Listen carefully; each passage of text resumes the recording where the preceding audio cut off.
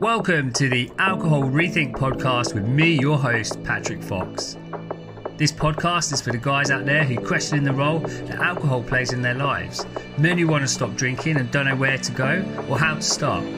We're going to cover all of that and more. Let's go. Hi guys, and welcome to episode 68 of the Alcohol Rethink podcast. Today I've got an awesome guest on with me. She is on social media, on Instagram. That's how I've met her. She's got some amazing posts out there, just really relatable, doing a lot of good work. She's sober, she's sassy, she's a mum. It's Teri MacGilbert. Welcome to the show. I love that. Thank you very much. I'm very happy to be here. Yeah, I'm delighted to have you on as well. And like you, what you're doing on social media is incredible. And we were just kind of talking about it just before we came onto this recording. And like, isn't it just amazing? Like how many people are out there, like really getting sober conscious, like really wanting to make this change, like, and like you're there and you're showing them that what they're experiencing is actually super normal. But the challenge we have is that we all think that we're that unique person that's having all of these problems and no one else is. Yeah, it's so true. And I don't know about you, Patrick, but I remembered feeling like that as well when I was in Yeah. my drinking. I just used to wake up and feel like I'm the only person waking up like this today, hating myself, embarrassed about all the stupid things I did last night, or opening the second or even third bottle of wine when I'm just sitting at home on my own watching Strictly. Yeah, that shame and that feeling of being just lonely in it is quite suffocating, actually. And yeah, on my Insta page, Sassy Sober Mum, I really try to break down those stories that we tell ourselves, and that we're not alone. Actually, there are millions of people feeling exactly the same as you right now, and that is so comforting and so reassuring, I think. Yeah, absolutely. And do you know it's weird though, like because even though I've gone through my drinking journey, you've gone through your drinking journey, like I still have that level of thinking sometimes, like feeling like I'm all alone in the world and stuff as well. So I don't know that it's just around alcohol. I think it's like different areas in our lives as well. But it shows us though that it's a human thing for us to kind of think that we have to solve our own problems, and especially with guys, right? Like we have to be able to fix, we have to deal with it on our own. And I wonder, like, is that the same? Does that happen with? Did you notice that yourself? Like, do you notice it in other women that you're talking to on social media and everywhere else? Yeah, I think I still think that it's, regardless of what your thing is. For me, it was drinking, but for other people, it's other things like porn or gambling or food. I think, linking to that point, people feel lonely in that behavior, let's say, and then you sort of think, well, how do I try and rectify this situation for myself? And it isn't that easy to find help, I don't think, to be honest. And that's something that I'm striving for. I'm trying really hard to get the message out there that this is quite normal. Life is quite difficult. It's quite up and down, and you are, like you say, you are only human. And the fact that you rely on these different things or these behaviors to make yourself feel better, that's really normal. And actually, if you want that help, yeah, at the moment, I think you have to really dig for it to find it. It's not something you can just find easily. And I think that's one of my frustrations, but also my passion as well, is to just get that information more out there. Just like you're doing, having a podcast, having my social media, and all the other kind of content that I try to create. Just want to be able to throw it at people and say, look, have a read of this. Yeah, you have to sort of help yourself, but you can pull and draw from all these other people actually that have found their way as well. So yeah, I don't know if that answers the question actually. No, it's beautiful, and like what I'm hearing or picking up from it is this idea of like just normalizing it, right? Yeah, Like yeah, we're not, because you said a few minutes ago about shame, right? Like shame is so insidious and like just keeps us doing more of what we don't want a lot of the time. So by having these platforms of podcasts and social media influencers and sober influencers even, like it really begins to show us like I'm not alone in this, like there's other people doing this, and we can begin to go, okay, so if this isn't a me problem, what is there that I can learn from this experience that I'm having right now, for example. yeah, yeah. It's so true. And actually, today for some reason, I've had an influx of messages this morning. I usually get a good sort of 30 messages from people, but today it feels like I've had more. Maybe I've had 50 messages. And I'm noticing that more of those messages are coming from men. And one of those messages was coming from a really young chap in Ireland, early 20s. And it's just so fascinating because to me, it feels now so second nature of how to help myself. If I'm having a wobble, to be honest, not just in sobriety, because I do feel quite firm in sobriety now, but I have wobbles in other areas of my life. I have Mm, wobbles in confidence. I have wobbles in my career. I always know now, just listen to a podcast, find something inspiring or read something inspiring and just sort of give yourself a little bit of ammunition. But to a lot of people, including these 50 people that have reached out to me this morning, it is not second nature for them. They literally do not know where to start. And I said to this guy, and I sent a couple of messages to him as well, just to really kind of personally reach out to him in terms of audio messages. And I said, just do these few things. And he came back and he said, okay, so you're telling me I just need to read some stuff. I need to listen to some podcasts, and I need to find a community, and that's it. That's what I need to do. And I said, yeah, that is a fantastic place to start. yeah. But it's just I just find it very interesting that yeah, just even the basics, just telling somebody the basic stuff can just be transformational and life changing for some people. Yeah, definitely. And same for me, and probably most people listening on this journey. I mean, if you're listening to this podcast, you're already on it, right? But just picking up this Naked Mind for me was like a game changer because Yeah. it put like a bit more science behind what was going on for me. Like I read it and I was like, oh wow, like this it's fascinating. Like I didn't realize that, like how what's the word, deluded I was basically by like alcohol and how I thought it worked in my life. So yeah, just like a little bit of education, whether that's in the book or a podcast and all the things, like goes a long, long, long way.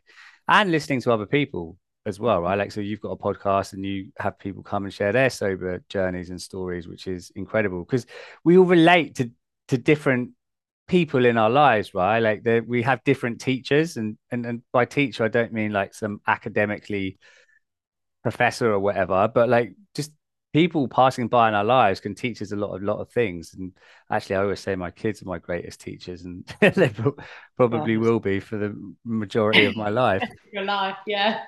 Yeah, that's so true. My kids have really been my biggest teachers as well. But no, I think that's absolutely spot on. And I also have learned a lot about the brain science and then sort of neuroscience and the reason why initially we might crave a drink and all those sorts of things. It's so fascinating and it's so eye-opening. And it almost made me feel like, God, how did I not know this before all this time? I've been drinking for 27 years on and off, but mostly fairly consistently and heavily, I would say. And I just had no idea what I was doing to myself. And that's what I find a little bit frustrating now. I think with the benefit of hindsight, I really want to see a shift in the alcohol education that's put out there. just putting drink responsibly on the side of a bottle of beer is absolute rubbish. And also it pushes the ownership onto you as a drinker, and it's sort of all of that. I find that quite uncomfortable now, and so I would love to see more proper, easily to digest information going out there saying, look, you can have your drink if you want it. That's absolutely fine. No judgment. But hang on, let me just tell you all the things that you are actually doing to your body, and what that process is doing in your brain, and blah blah blah. If people had that information, they might think twice, and that's the bit that I think is really missing at the moment. That it's just kind of like it's all a bit under lock and key. You've got to get to the point where you're frustrated, like we did. Then you've got to then sort of join the dots to buy the right kind of book that might change your life or have a big impact. And then you've got to do all these other things. But there's a lot of people out there right now in the world that are waking up feeling horrific and have just got no idea about all of that stuff, and so they'll probably stay trapped for another 5 years before hopefully, fingers crossed, something happens and they manage to get on our path. So I think if we can just get more of that information out there and have more people like you and I and other people in this space that are really making a difference, I do really feel like there's going to be a big shift, and that's really, really exciting. Yeah, it definitely is exciting. As you were saying that, like something came up for me in terms of when I was at school, right? Like it was the big just say no kind of campaign that was going through the schools, but it wasn't no to alcohol, it was no to drugs or like getting into a car with a stranger and stuff. So Mm. I like it's funny because from that young age, I was definitely influenced by that, right? Like I never went on to try heroin or crack or anything like that, but I did a lot of other recreational drugs. But those were the two ones mostly that they were saying like, don't do this because you will die. And there's a lot of fear-based reasons not to do it, right? There's no actual like education of like, well, as you're kind of describing there, there's no education. Well, if you do this, this is what's going to happen. This is how it impacts your brain, right? It's like that parent telling a child not to do something, yet sitting there in front of them having a drink, right? Like it's not very congruent, I guess. Yeah. So yeah, we need like more education from a younger age, I think, so that Yes. people can make informed decisions, right? Absolutely. And then when they notice that, okay, so yeah, I'm like noticing a dependency to alcohol, they can realize that it's not because of them, it's because of, the drug that they are ingesting. Yeah, you're absolutely right. And I have these thoughts that crop up every now and then about how much I would love to have some sort of a, a program or a talk or something that I could go into schools to Mm, help educate children. And maybe that's the sort of inner prod for me to work on, to get to that point eventually, because that thought does keep coming up. But this week on podcasts, I learned two things that I didn't know, and this is exactly the kind of information that at whatever the appropriate age is would be so beneficial to have out there. And the first thing is about dopamine.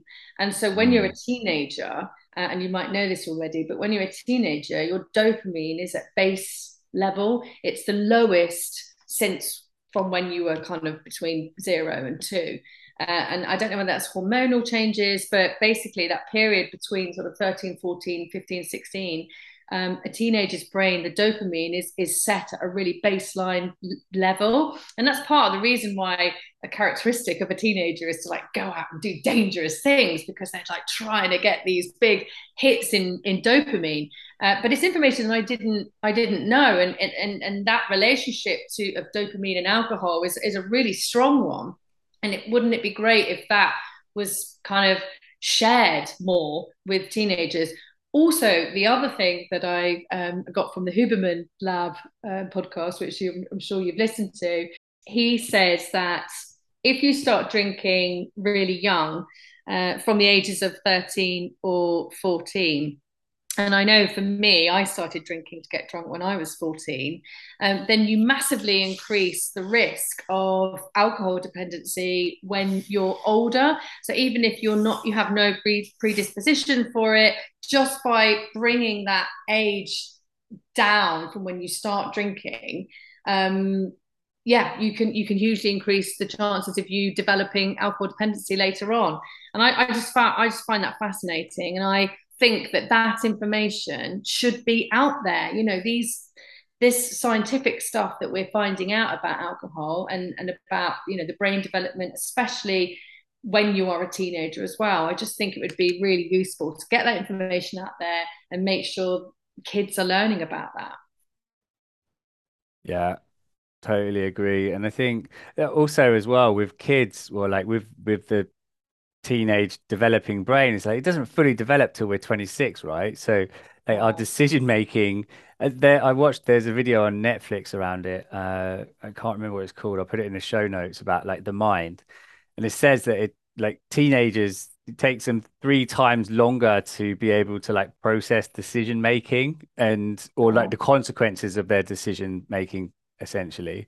Yeah. So yeah, like couple that with alcohol, right? But the other thing with it is that when you do start drinking that young, and exactly what I did as well, is like you are creating life experiences whereby you're having alcohol, you're getting a lot of dopamine from it, so your brain thinks it's important. So like now you're not having many things to compare your life to, right? Because you're like you're using alcohol to have fun a lot of the time. Mm. So it makes complete sense that when you get older, like, well, how do I have fun without alcohol? It's because like you've spent most of your late teenage years and adult life just like dependent on alcohol to have fun. Yeah. So Yeah. yeah, there's Definitely. there's a lot, like I have conversations with my 14-year-old around drinking and stuff. And I said on the podcast a few weeks ago, she went to a party and there was going to be people drinking and stuff. And I spoke to a couple of other parents and was like, oh, there's going to be drink there. And they're like, yeah, but you were 14 once, you know what it's like. And I was like, it took me back. I was like shocked almost. It's like, yeah, this is like the mindset that we're working with, especially in the UK, right? But probably Yeah. outside of the UK as well, for sure, that it's just acceptable. Mm. Like so right now, drinking at 14 is very normal, or accepted.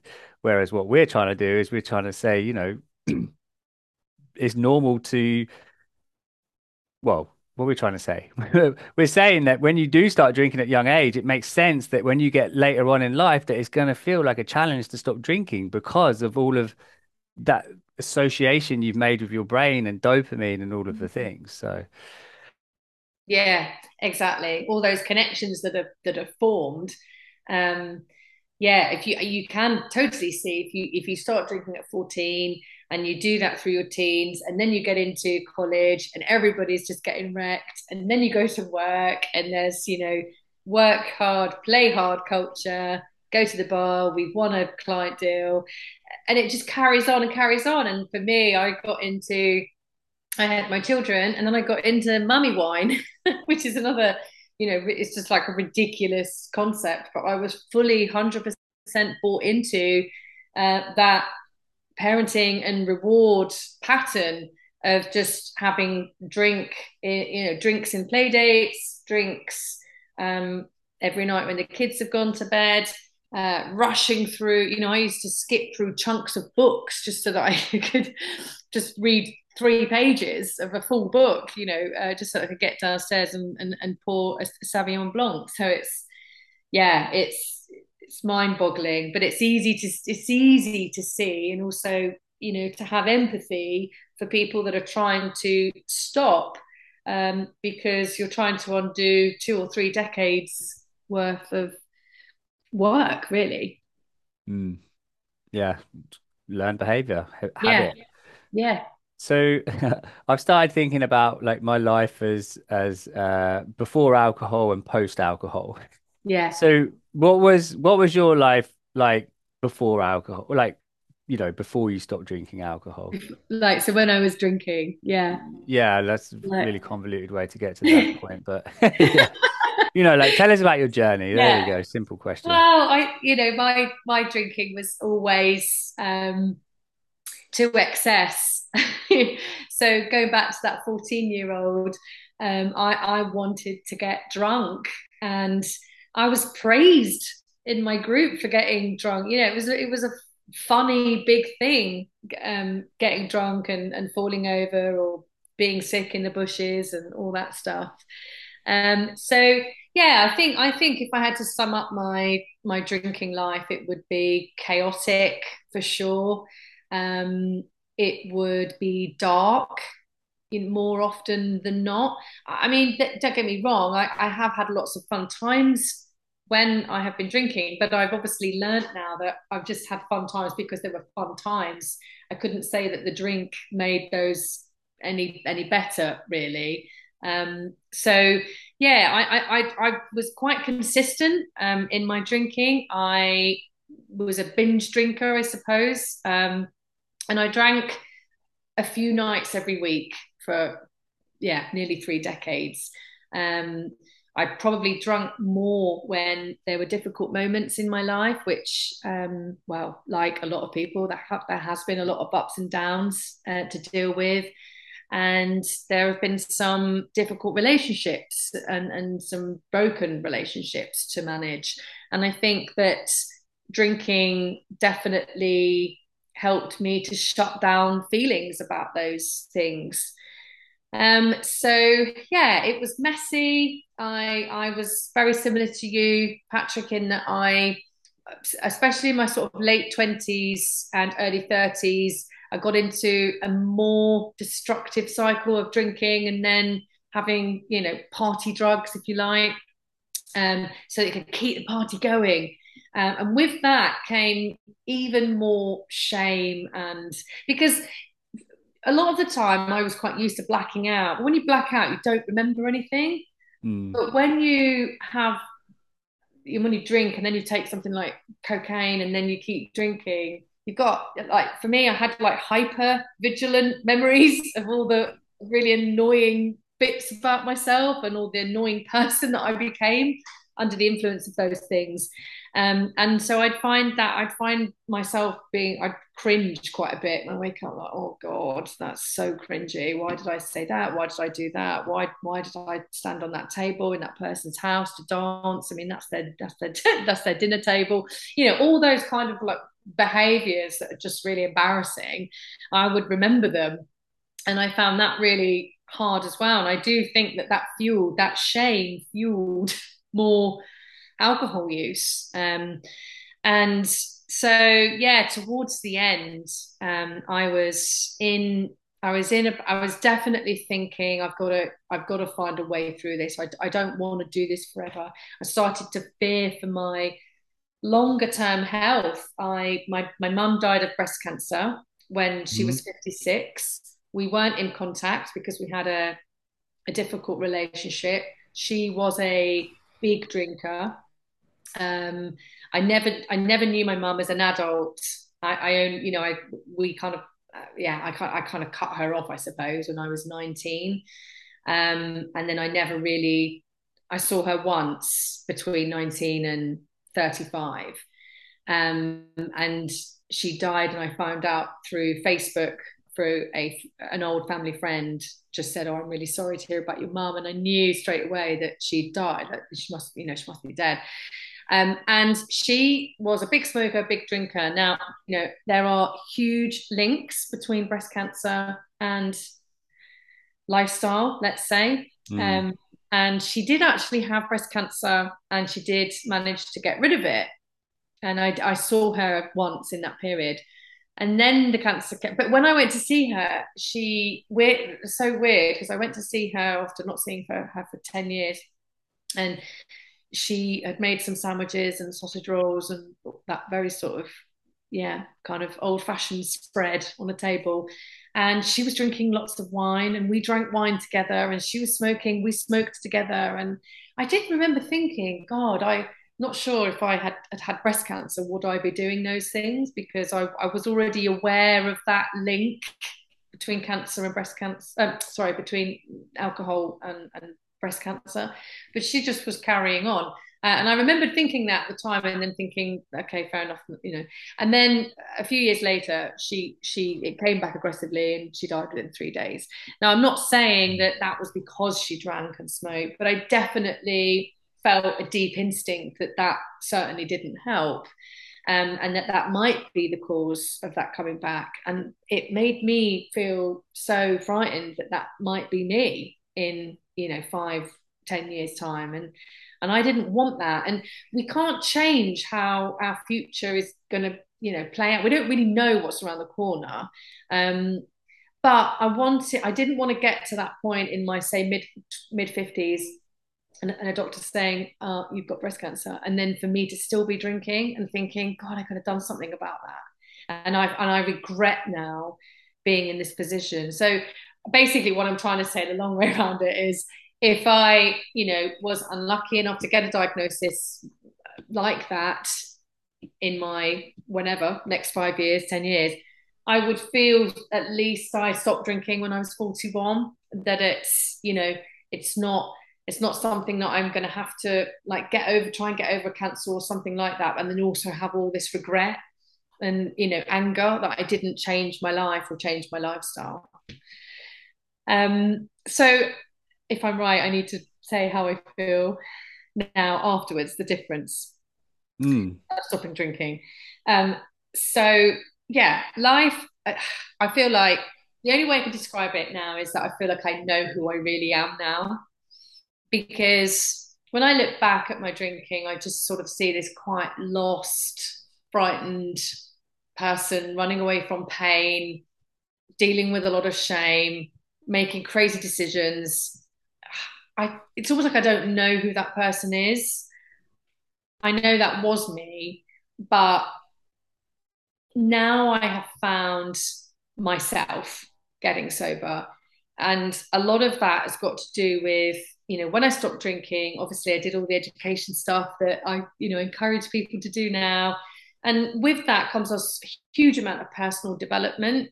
And also you have to practice feeling your feelings, which is something that Mm. I don't think I've ever done. I think the last time I had feelings that I felt properly, I was, yeah, 10, 11. And at the time, because my mum was quite a big drinker, my home life was quite chaotic. And I think I felt sad a lot as a child. And so it's, for me, I can really see how when I got to 14, how I fell into drinking and it just kind of fixed everything, made me feel better. So for me at 41, I had to start learning how to feel my feelings again. And that was really weird. And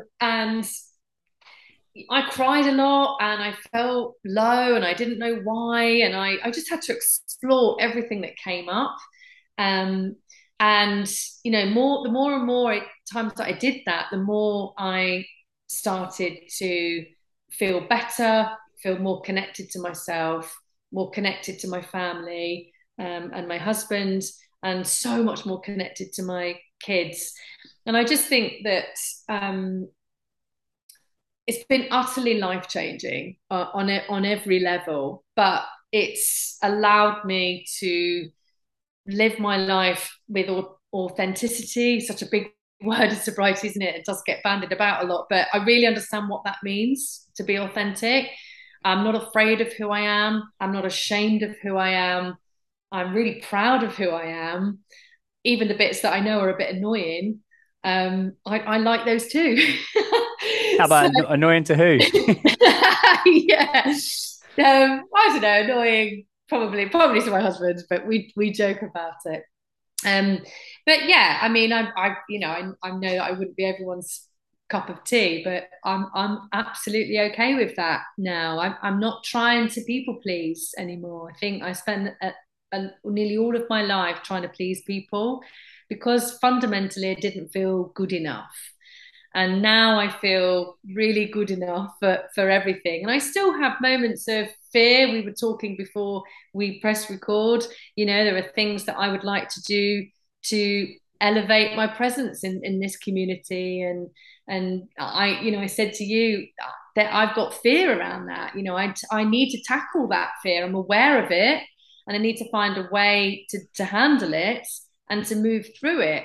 Just because I got sober doesn't mean that I'm perfect at coping with everything. I still feel all the same, things. I'm just aware of them now. And I know I have to kind of, navigate them and find a plan for myself. But the fact that I can be so hyper aware of what's going on in my life and how I'm feeling and how I'm, being out there in the world. It feels like a gift. And it's really, really hard to underestimate that feeling because it's just amazing. Yeah, it is. And it requires work, right? Like Yeah. stopping drinking is just the beginning, you Yes. know. Well, I mean, it's the end of something and it's the beginning of something else, so which is amazing. So yeah, so many great things that you were saying in there. So a couple of things that I'd like to just kind of explore a little bit more, because I think that for the guys and anybody else who's listening, they might be like, yeah, but what does that really mean? So this idea of like feeling your feelings, right? Like Yes. just I didn't have a clue what this meant either. And Mm. I heard it for years and years, and but then I was like making myself wrong because I thought I was not feeling my feelings.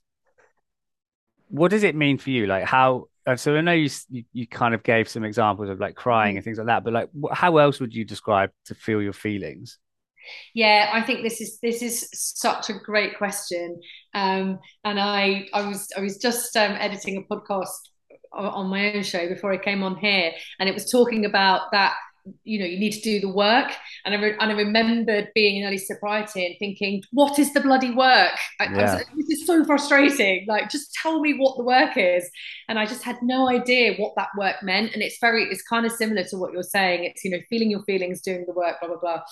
So for me, I think I see it now in other people when they come to me and they say, I've been sober 100 days. I was feeling amazing. Now I'm feeling really flat. What's wrong with me? How do I get past this? And I think, and I always kind of smile in that situation because that is the feelings coming up. So we're not able to always see it at the time. We're not able to even sometimes be able to put a label on it or identify what it is. But it's the feeling inside you that something might be slightly off, or maybe you've had some bad news, or it's how you approach and handle situations, and it's how you feel in sort of each moment in your day. And I think for me, whenever I felt uncomfortable or a bit down, I tried very quickly to fix that. I was like, okay, well, how do I fix that? How do I fix that? And what I was focused on the solution, how to fix it, rather than trying to understand what's driving it. yeah, And I think for me, I just over time, I just I know I'm listening to podcasts and listening to lots of things about feelings. I know you've done podcasts on this, and I'm a huge fan of your podcasts. And so there will be other women as well listening out there because I was and I loved it. But yeah, I think it's about just trying to accept that life is not going to be amazing every day or every hour. Life just isn't like that. Buddha will say life is suffering. And you have to get used to dealing with pain and suffering. Without pain, there is no pleasure. There's no contrast. So I think we live in a society of instant gratification. I don't feel great, take a pill. I don't feel great, have a bottle of wine. I don't feel great, do this other thing, have a dopamine hit, blah, blah, blah, blah, blah. But actually, naturally, we are not wired to feel great all the time. We're not meant to. We're meant to feel different things. And so I think when now I've just learned through a process of practicing, I think, and just trusting the process because I didn't know what doing the work and feeling the feelings meant either. But every time something came up, I just tried to be aware of it. What is going on? Why might I be feeling this way? Sometimes I can get to the answer quickly because I had an instinct, an intuition. Sometimes not. Sometimes it would take a while for it to kind of become a little bit more clear.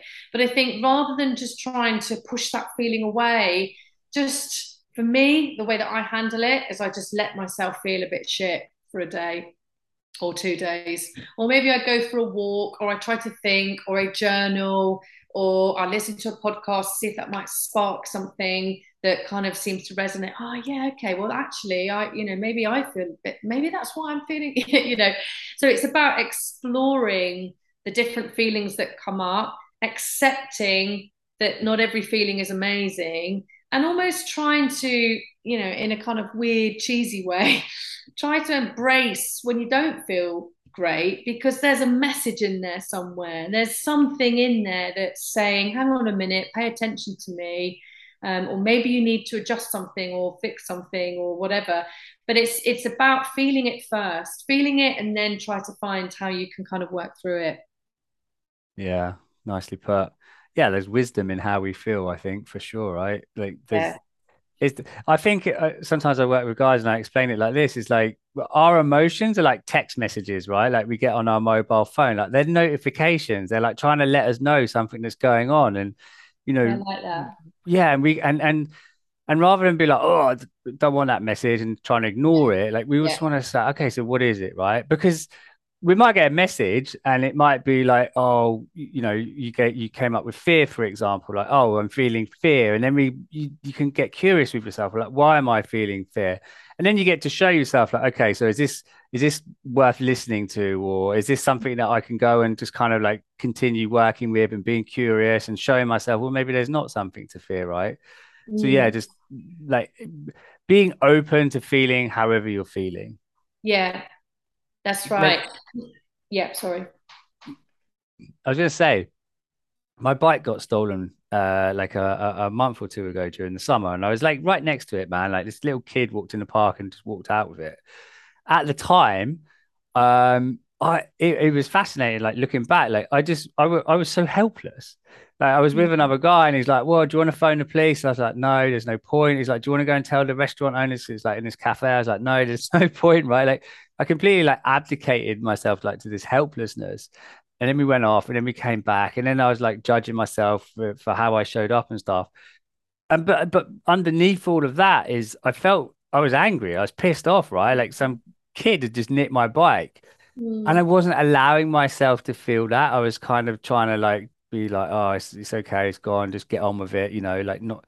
And actually, in ignoring how I was truly feeling, like it actually started showing up in different ways through my week. So I had such a profound learning from that. It's like acknowledge how you feel. Like no matter what the feeling is, like it's okay to have that emotion there, and then just be curious about why it's there. Like yeah. I say the three A's, like acknowledge, accept, allow. Yeah, that's nice. Yeah. Yeah, I think there's so much weight in validating feelings, and I think I don't know why we're like this. Maybe because a generation to one or two back, you weren't supposed to feel anything. You're supposed to feel only a No. certain way, and that was that. And like my grandparents' generation, they weren't allowed to feel how they really felt. Um, and I think there's a lot of work in this generation, and hopefully moving forward in just breaking some of that down. It is okay to feel how you feel, because that is how you feel, and you've got to acknowledge it, and you've got to validate it. And I think that um, drinking becomes a way of invalidating the feelings, and we just get hooked on being able to do that.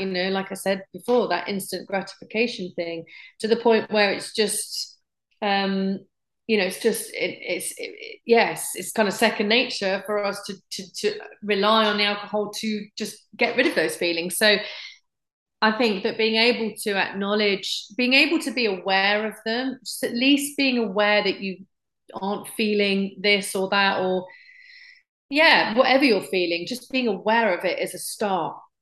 It's a Yeah. start. It's something that everyone can do. If you go through your day, you could even write it on your phone. I'm such a data geek. I love writing, I love recording things. And, so, if it's really important to you to try and start to learn to understand that, you could almost do like on your notes on your phone, just different points in the day, how you're feeling.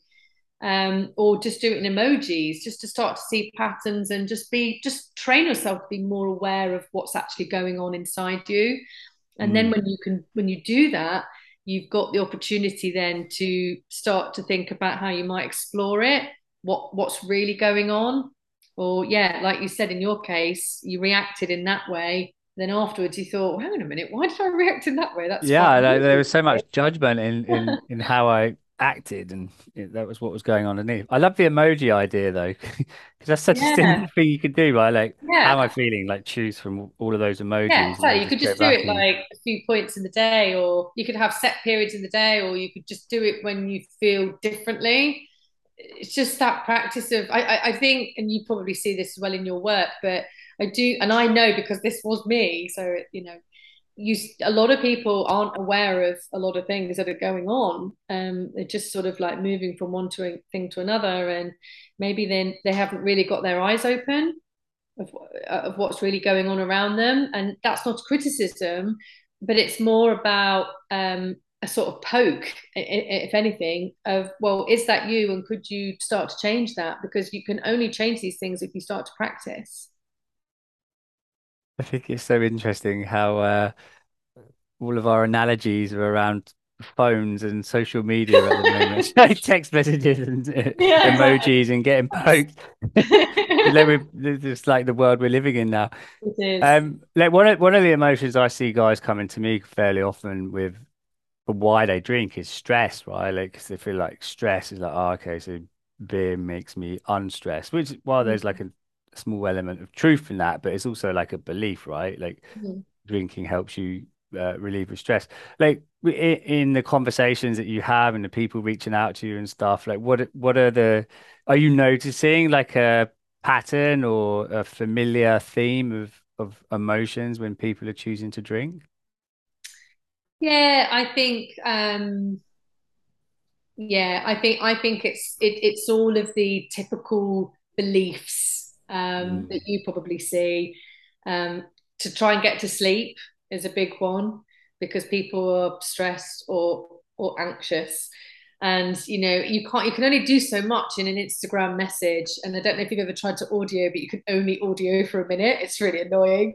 And so I have to send like several minutes to people quite often about how that is actually not what's happening when you drink alcohol. You actually sleep worse, you don't sleep properly, you don't achieve REM sleep as part of your night's rest, so you don't actually get the sleep you think you're getting.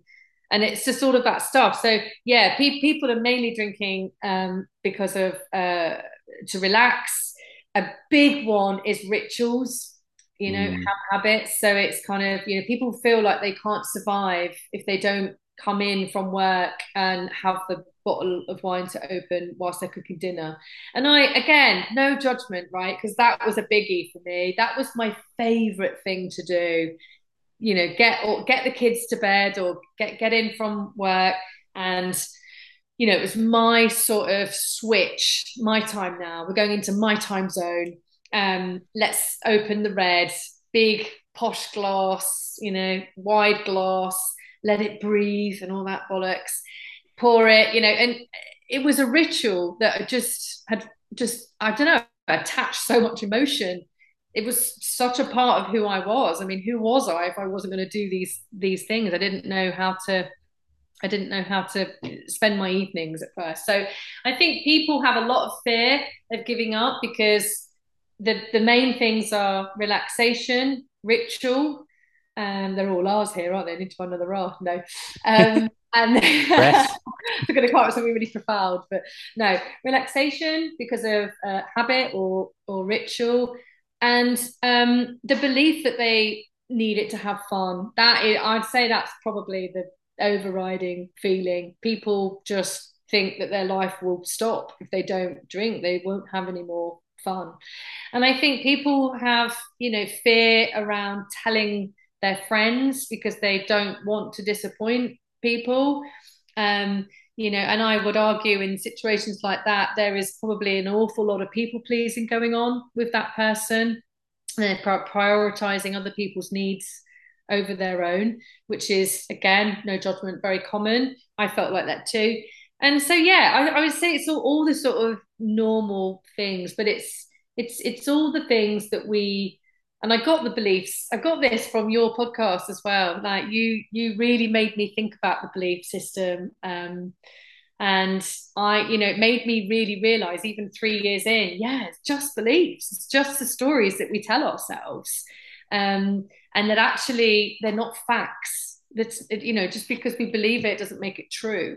And so I think, yeah, it's the main the common reasons why people are drinking is for those reasons, and they also are fearing something coming up. So at the moment, it's Christmas, or a wedding, or someone's birthday, or so they're afraid to go into these social situations without the crutch of alcohol.